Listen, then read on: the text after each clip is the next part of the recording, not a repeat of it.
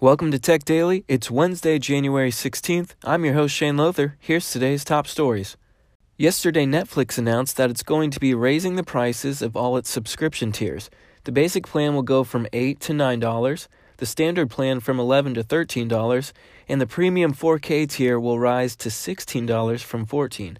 These price changes are effective immediately for new customers and will be rolled out over the next few months for existing customers.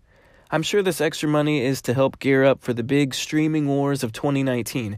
You got Apple, Disney, and a slew of others coming. The revolution will be televised. Speaking of Netflix, Microsoft has an ambitious new plan called Project xCloud, which they describe as a Netflix for games. The idea is to be able to play blockbuster games on any device. You're not actually running the game on your phone or console. It's all being streamed to you from some remote PC. It's a simple idea, but pretty tough to pull off due to latency in streaming. Lots of companies are working on stuff like this, but Microsoft thinks its Xbox expertise will give it the upper hand.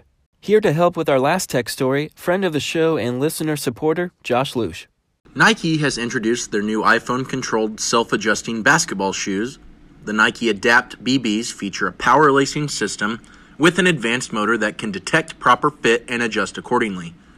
The shoes have battery that can last between 10 and 20 days and charge wirelessly on Nike's Qi compatible mat. Nike's new shoes will cost $350 and will ship February 16th.